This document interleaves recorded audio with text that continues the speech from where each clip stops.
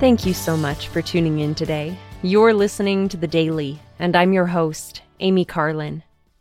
Yesterday, in addition to watching the 191st Annual General Conference of The Church of Jesus Christ of Latter-day Saints, my family had the opportunity to celebrate Easter Sunday.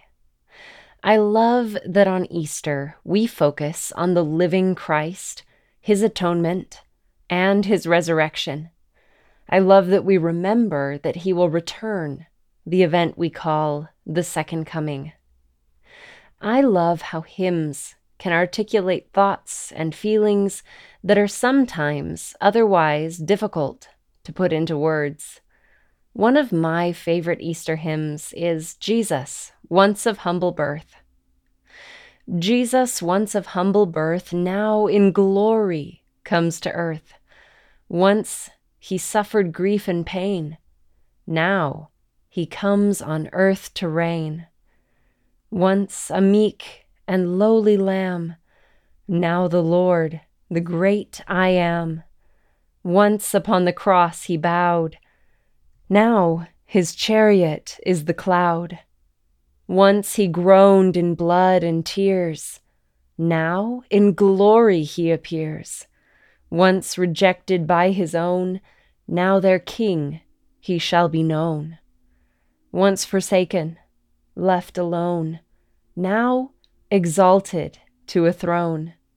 Once all things He meekly bore, but He now will bear no more. When the Savior first came to earth, He was born to a mother and quietly laid in a manger. Few knew the importance of what had just taken place.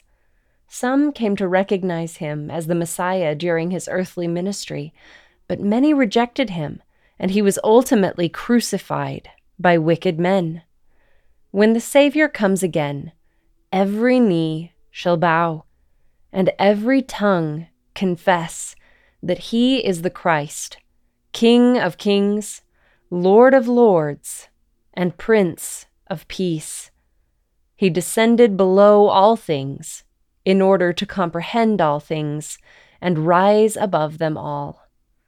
Because He lives, we too can live again. He not only overcame physical death, but also the spiritual death that separates us from Heavenly Father and Jesus Christ. Because of Him, we can return to their presence and find eternal life. Thank you again for listening today. The Daily is brought to you by The Church of Jesus Christ of Latter-day Saints.